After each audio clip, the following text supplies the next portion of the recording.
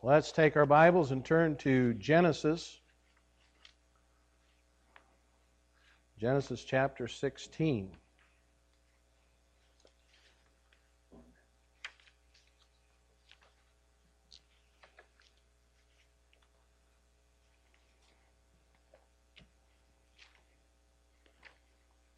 Genesis chapter 16, and we want to look at the trouble with Hagar. Genesis chapter 16. It's amazing the depths to which God's own people sometimes can sink. Here we have Abram, a man who is following God by faith.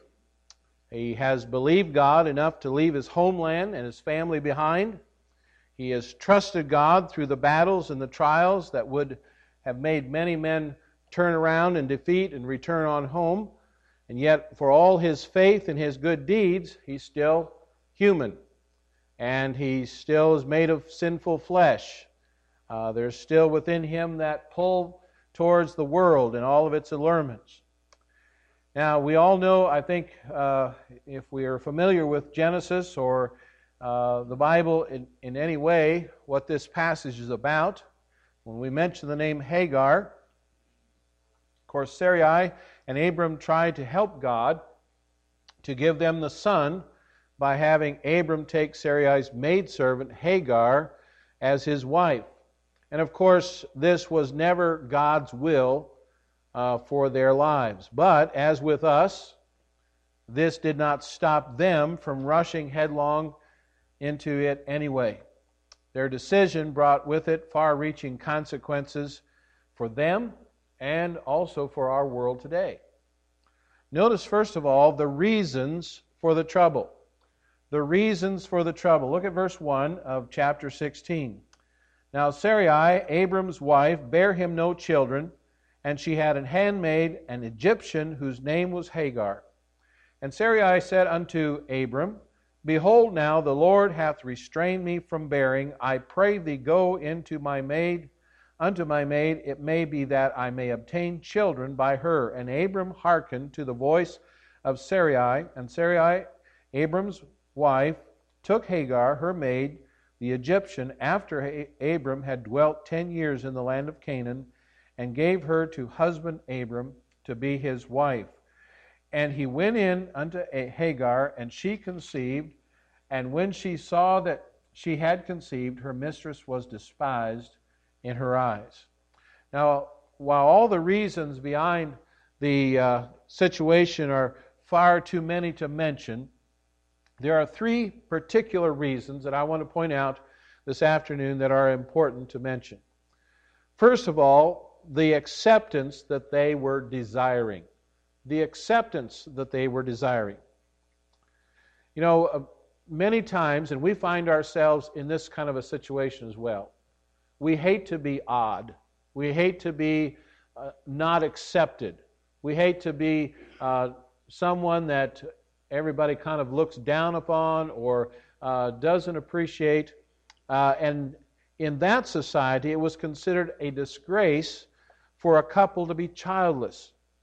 In our day, many couples choose that lifestyle for themselves, and if they choose that, I guess that's their choice.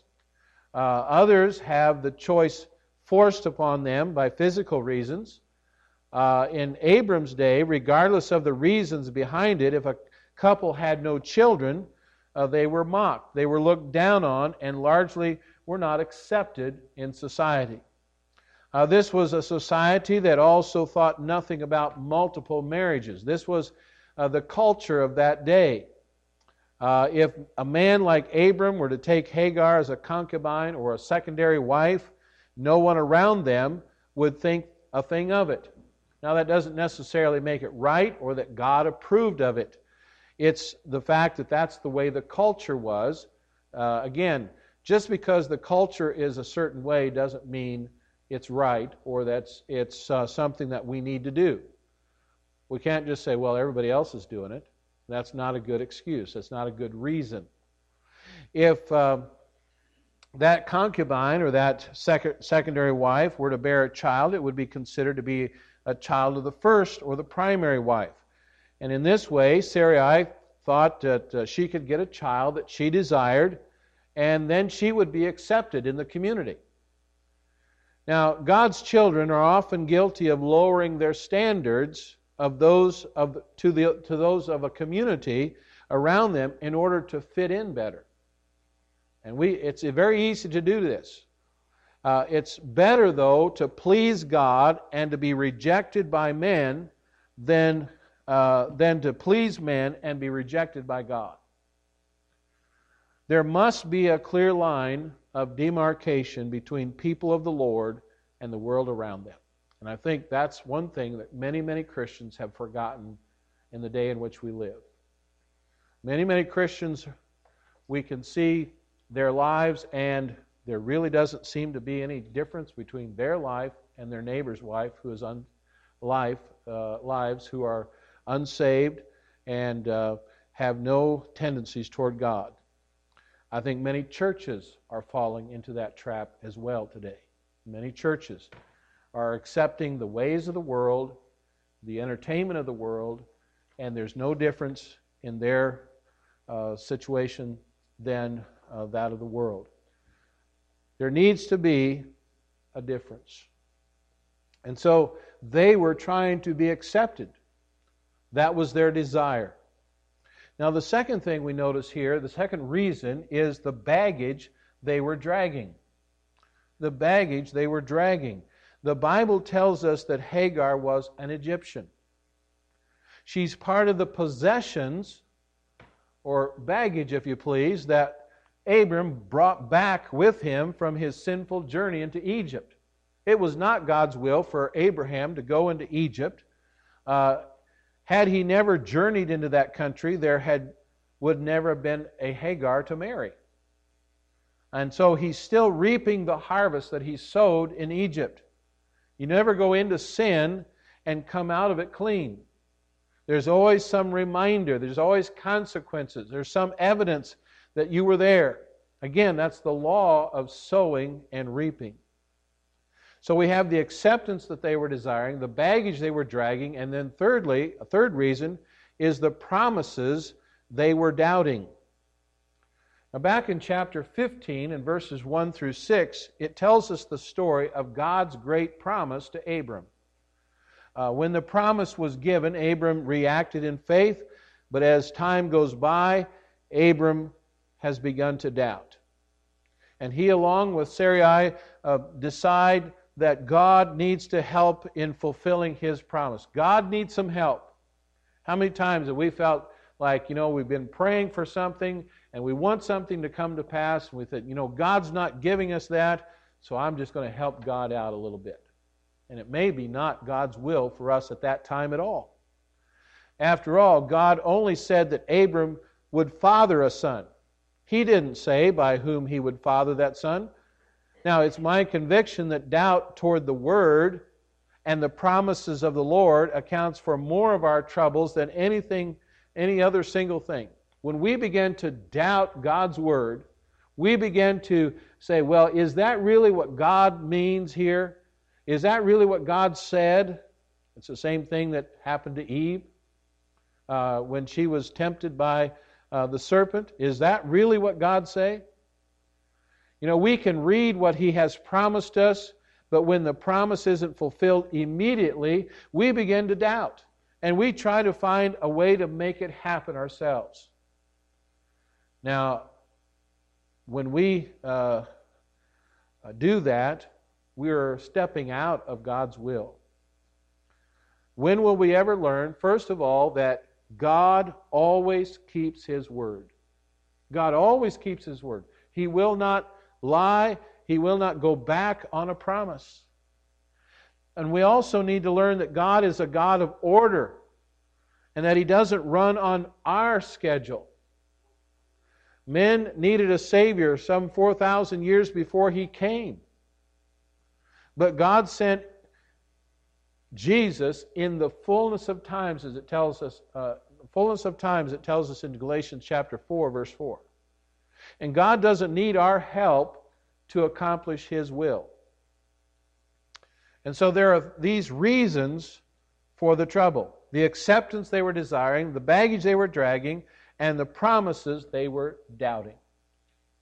Now notice secondly in the passage here that the reactions to the trouble. The reactions. Verse 4 again says that, we start in verse 4, and he went in into Hagar, and she conceived, and when she saw that she, that is Sarai, saw that Hagar had conceived, her mistress, was despised in her eyes. And Sarai said unto Abram, My wrong be upon thee, and I have given my maid into thy bosom. And when she saw it, that she had conceived, I was despised in her eyes. The Lord judge between me and thee. And Abram said unto Sarai, Behold, thy maid is in thy hand. Do to her as it pleaseth thee. And when Sarai dealt hardly with her, she fled from her face. And the angel of the Lord found her by a fountain of water in the wilderness, by the fountain in the way of Shur. And she said, Hagar, Sarai's maid, whence camest thou, and whither wilt thou go? And she said, I flee from the face of my mistress Sarai. And the angel of the Lord said unto her, Return to thy mistress, and submit thyself under her hands. All three of the participants here in this particular situation, Abram, Sarai, and Hagar, react differently to this situation. All three reacted differently, but it's worthy to note that all three acted badly. By the way, when sin and problems, or any problem from any source for that matter, arrives in our lives, most people, and even most of us here in this room, will react in one of three ways, which I'm about to share with you. Most of us will react in one of three ways. Number one, Abram reacted by being unaccountable. Unaccountable. In verse 6, Abram says to Sarai, Behold, thy maid is in thy hand, do to her as it pleaseth thee.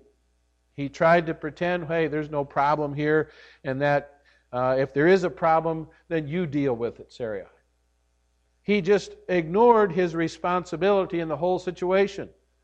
And many people will try to deal with their problems by simply ignoring them. You know, if I ignore it, maybe it'll go away like it never happened. It's never going to work. Left unsettled, small problems grow into bigger ones in a very short time. I think about 2 Samuel chapter 13 when David ignored the problem of Amnon and Tamar, and the problem grew until Absalom took matters into his own hands and killed his brother.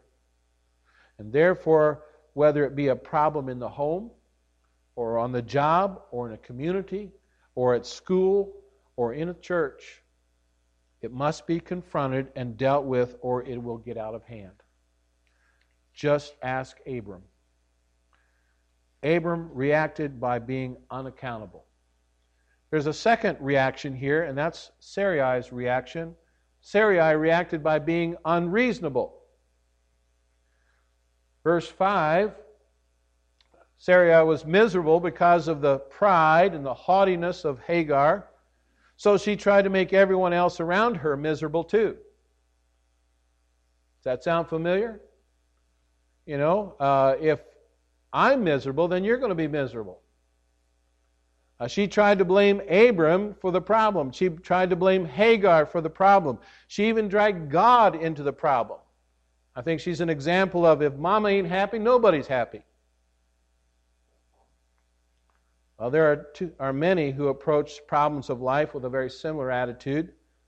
If they are unhappy, well, let's get some company on this unhappiness. Let's make other people unhappy too. They want everyone else around them to be unhappy. So they get grouchy and mean-spirited, short-tempered, and become hard to get along with. Lest we forget, this is not a Christ-like response to trouble and to problems. God would have us to learn to handle the problems of life without attaching others or attempting to make others miserable as we are. And so she's unreasonable here. Abram was unaccountable. Sarai is unreasonable. Thirdly, Hagar reacted by being unavailable. Hagar decided that the answer to her problems was flight. She would just pack everything up and get away from the problem. I tried that once. As a little boy, my brother used to beat on me. He's 6 years older than I was, and I was his punching bag. So one day I said, I'm just leaving. I'm going to run away from home. I got on my bike and I started pedaling down the road. I got about maybe a quarter or half mile down the road, and I said, you know what? I didn't bring any clothes. I didn't bring any food. What am I going to do now? Where am I going to go? I turned around and went back home. Thankfully, my brother was not mad at me anymore or whatever, but I got home. But, you know, many times that's what we do. We just say, we got a problem, I'm just going to leave. I'm going to pack up and I'm going to get away from it. That's probably the most common response of all of these. It happens even in churches. When problems arise, people don't seek a solution, they seek a new church. When problems arise on the job, people don't fix it, I'm going to go find a new job. When problems crop up in a marriage, they don't work out, I'm going to find me a new mate. Take, for instance, the giants of Canaan and the children of Israel. They ran from them the first time, but before their descendants could claim the land, they had to face them. They had to be faced and they had to be defeated. I would also call your attention to the fact that God sent Hagar back to the family. You see that in verse 9. That's one of the things we read here. Angel of the Lord said unto her, return to thy mistress and submit thyself under her hands. He did this for several reasons. But among them is the fact that God intended to use this situation to help each of these three people learn to face their problems His way. Abram had to face it. Sarai had to face it or deal with it. Hagar had to live with it. God's business isn't to make you happy. He wants to make you holy. Let me repeat that. God's business is not to make you happy. He wants to make you holy. Forcing you to face your problems is one way of accomplishing that. So we find the reasons of the trouble, we find the reactions to the trouble, and then thirdly, the results of the trouble. Beginning in verse 10, it says, and the angel of the Lord said unto her, I will multiply thy seed exceedingly, that it shall not be numbered for multitude. And the angel of the Lord said unto her, behold, thou art with child, and shalt bear a son, and shalt call his name Ishmael, because the Lord hath heard thy affliction, and he will be a wild man. His hand will be against every man, and every man's hand against him, and he shall dwell in the presence of all his brethren. And she called the name of the Lord that spake unto her, Thou God seest me, for she said, Have I also here looked after him that seeth me? Wherefore the well was called Beer-la-Ai Roi. Behold, it is between Kadesh and Bered. And Hagar bare Abram a son, and Abram called his son's name, which Hagar bare, Ishmael. And Abram was 86 years old when Hagar bare Ishmael to Abram. Proverbs chapter 13 and verse 15 says, Good understanding giveth favor, but the way of transgressors is hard. We also read in Numbers 32 and verse 33, Be sure your sin will find you out. I think these and many, many other verses would remind us of the sad truth that sin brings with it troubles and trials. The situation before us here is no different. Notice, first of all, a difficult son was born. A difficult son was born. Ishmael is called a wild man. Now, there are many parents who seem to just be determined to raise their own wild men through the lack of standards and discipline in the home. Even though their children are out of control, they apply no standards or no discipline. And this son would be difficult to handle and would be aggressive towards others, we're told here. Ishmael represents the difficulties that arise when sin is allowed to divert us from the path that God has for our lives. Remember, sin brings its own club. Ishmael is a picture of that truth.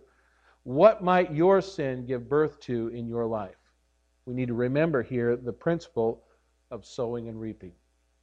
And so, first of all, we find a difficult son was born.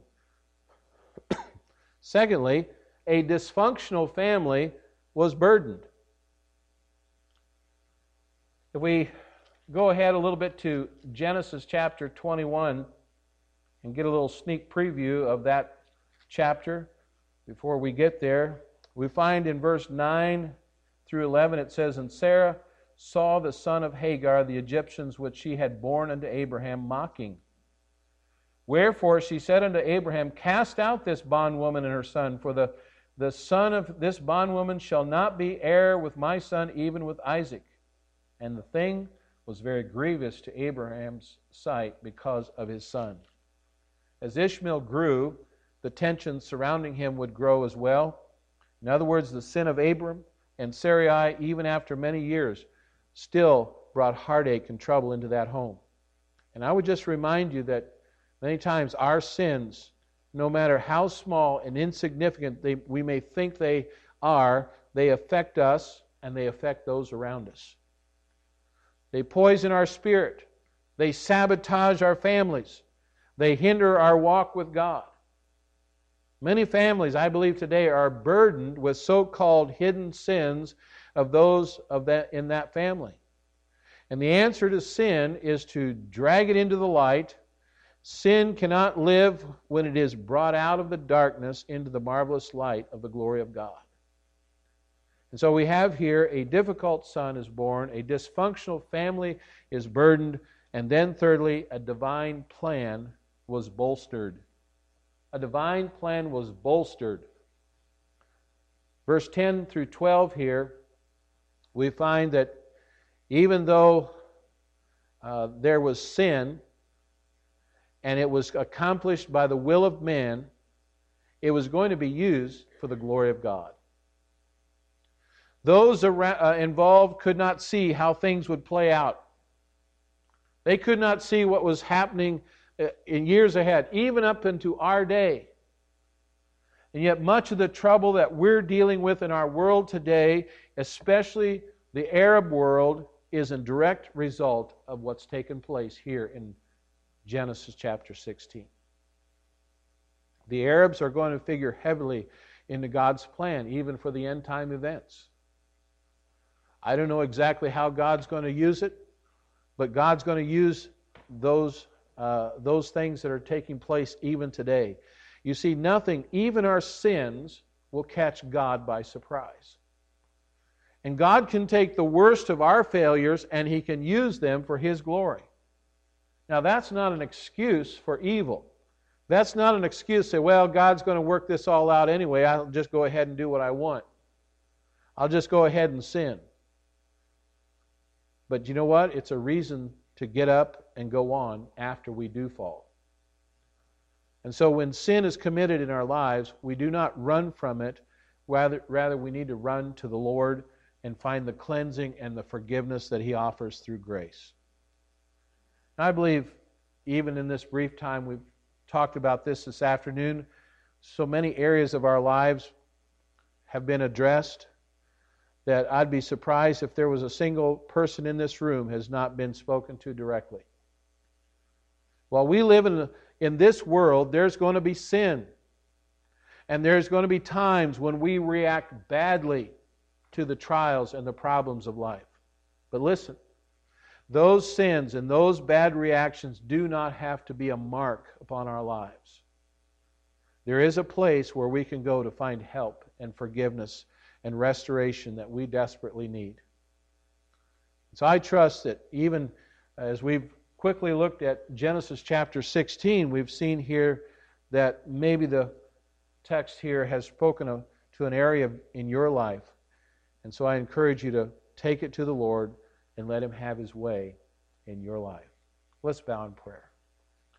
Our Father in heaven, I thank you again for your word.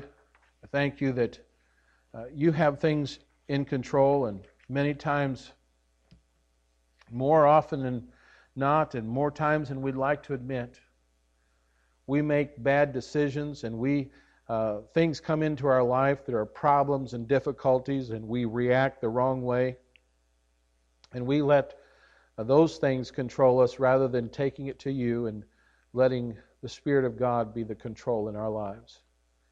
Lord, I pray that even by this passage, which is familiar to us in the sense of knowing that Abram and Sarai tried to do things their own way, that, Lord, you can work things out for your honor and for your glory. Lord, we pray that we'll be faithful to serve you. Lord, we pray that we'll be faithful to be in your word, to desire to grow and to know your word in a greater way. Thank you for the opportunity we've had today to spend in the word. We pray in Jesus' name. Amen.